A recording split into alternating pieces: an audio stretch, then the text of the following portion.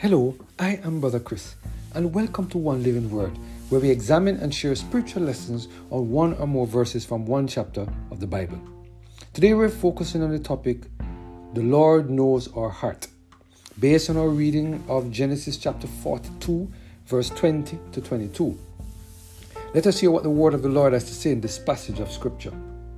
But bring your youngest brother unto me, so shall your words be verified, and ye shall not die. And they did so. And they said one to another, We are verily guilty concerning our brother, in that we saw the anguish of his soul when he besought us, and we would not hear. Therefore is this distress come upon us. And Reuben answered them, saying, Spake I not unto you, saying, Do not sin against the child? And ye would not hear. Therefore, behold, also his blood is required. Have you ever been in a situation where you did something wrong and you never owned up to it? Have you ever been in a situation where you did something wrong to another individual and no one knows that you have done such a thing? Sometimes in our lives, we believe that since we can hide the wrongs that we have done from others, that we can do the same as it relates to God. But the story of Joseph and his brothers in Genesis 42 shows that God is a revealer of secrets. While man can only see some things, God has full knowledge of every single thing. And what is most important to understand is that God knows about things long before they happen. Take, for instance, the story of Jesus and Joseph. In particular, his brothers plotted a scheme to get rid of him from the dining table and from his father's house. When they sold him to the travelers, they had no idea what would become of him. All of these brothers had to keep the secret of their wicked acts against Joseph for many, many, many years. It seemed as if these men totally forgot about the actions that they took towards Joseph. But when we read Genesis 42, we see that this is not the case at all. Let us turn our attention to verses 20 to 22 to get a glimpse of what was going on in their mind. The word of the Lord said, But bring your youngest brother unto me, so shall your words be verified, and ye shall not die. And they did so.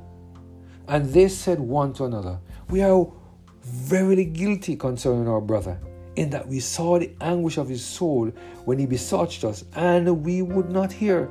Therefore is this distress come upon us. And Reuben answered them, saying, Spake I not unto you, saying, Do not sin against the child? And you would not hear. Therefore, behold, all his blood is required. In these verses, we see the men bringing back to memory the actions that they took towards Joseph. These words demonstrate that the brothers knew that they did evil in the sight of God towards Joseph. Now that they were confronted with the possibility of going to jail, these men decided to listen to their conscience and the prompting of the Holy Spirit. They now had to confront the fears that they were trying to hide all these years.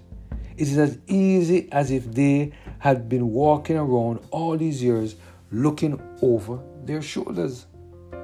When we examine the story carefully, it shows how these brothers looked at God in terms of his character. All of a sudden, the men thought that God was punishing them for their sins. All of a sudden, instead of acknowledging full responsibility for what they did, the boys were trying to push off some of the blame to God. But the Bible makes it clear that God will bring every work into judgment. The Bible makes it clear that God will allow justice to reign. He is still a God of mercy. He is still a God who doesn't want to see any of us perish, but all of us come to repentance. Today, God is reminding us that whenever we try to hide something that we have done wrong, He will do all in His power to help us to see that our actions are not in accordance with His will. Today, God is reminding us that at some point in our lives, we will have to address the wrongs that we have done to others and to bring it into a positive or to a positive conclusion. It is my prayer that we will continue to surrender every single area of our lives to the total control of the Holy Spirit, so that He can help us to bring back to our minds the wrongs that we have done. This way, God will be able to help us to address the wrongs that we have done to others, so that we will have no negative things affecting us or no negative things in our actions. Let us pray. Heavenly Father, thank you again for the reminder today that, Lord, you want us to be like you, to love others in the same way that you love us. Lord, search our heart. Know our thoughts, Lord. If there's any wicked way in us, please reveal and lead us to the way everlasting. Thank you, Lord, for your blessing and your mercy upon us, we pray. Through Jesus Christ, our Lord. Amen. Have a blessed and Holy Spirit-filled day.